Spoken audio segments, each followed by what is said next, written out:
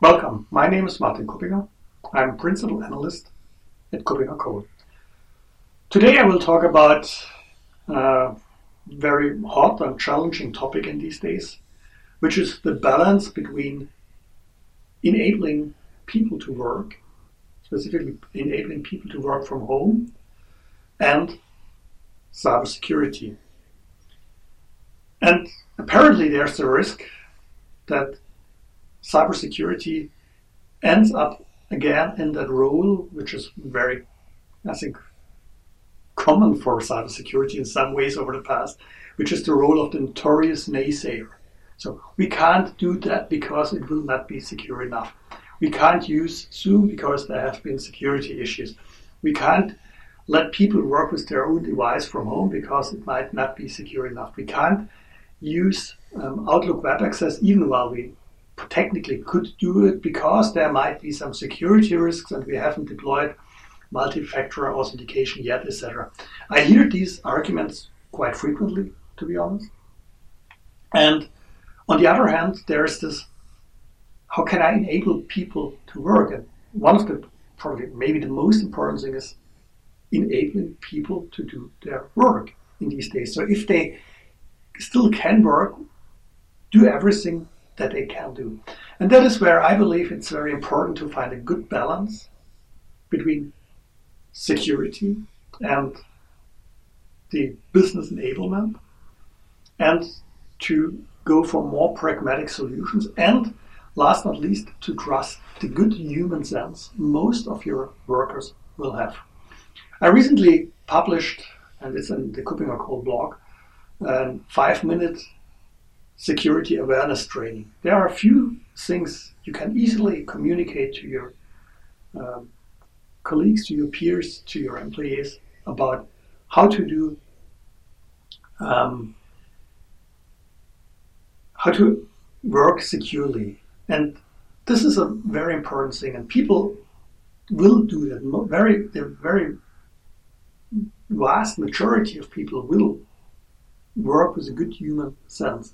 So think about what can you do to educate your people to be aware of certain risks and to use certain tools secure. So if it's about, let's take a tool such as Zoom or other tools in that space, why don't you give them just a 2-pager with a few screenshots and saying, okay, use that setting, that setting, then it's secure enough. And by the way, there never will be a 100% security. There is no such thing as 100% security.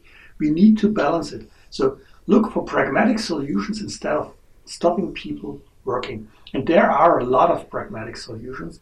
And at the end, it's better than bypassing solutions because there's too much security. And I have a strong belief we can do a lot of things even when we are not well prepared. By using web access to certain tools, by using communication tools, by explaining how to configure the system at a certain levels of security and to look at what can be a challenge to security. So be aware of phishing and all the other stuff. There's a lot we can do. And the thing security definitely must avoid is today, because these days becoming the notorious naysayer and inhibiting businesses from doing their business, being the showstopper for business continuity. That is not what we can afford these days. We need to be more pragmatic.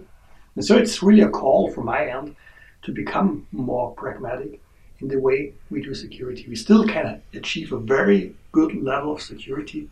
And many of the tools we are using today, such as all these collaboration tools, most of them have a very good level of security we can use out of the box.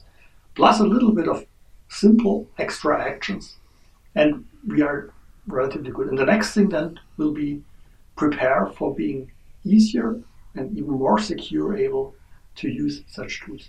But to be honest, if even organizations in critical industries can make use of tools such as Microsoft Teams and Microsoft 365, Office 365, then apparently these tools can be used in a secure enough manner, if it's even for these industries. So I would say the point where you really could say no as a security person to, oh, we can't do that, This bar is raised very high these days. And don't go over the top.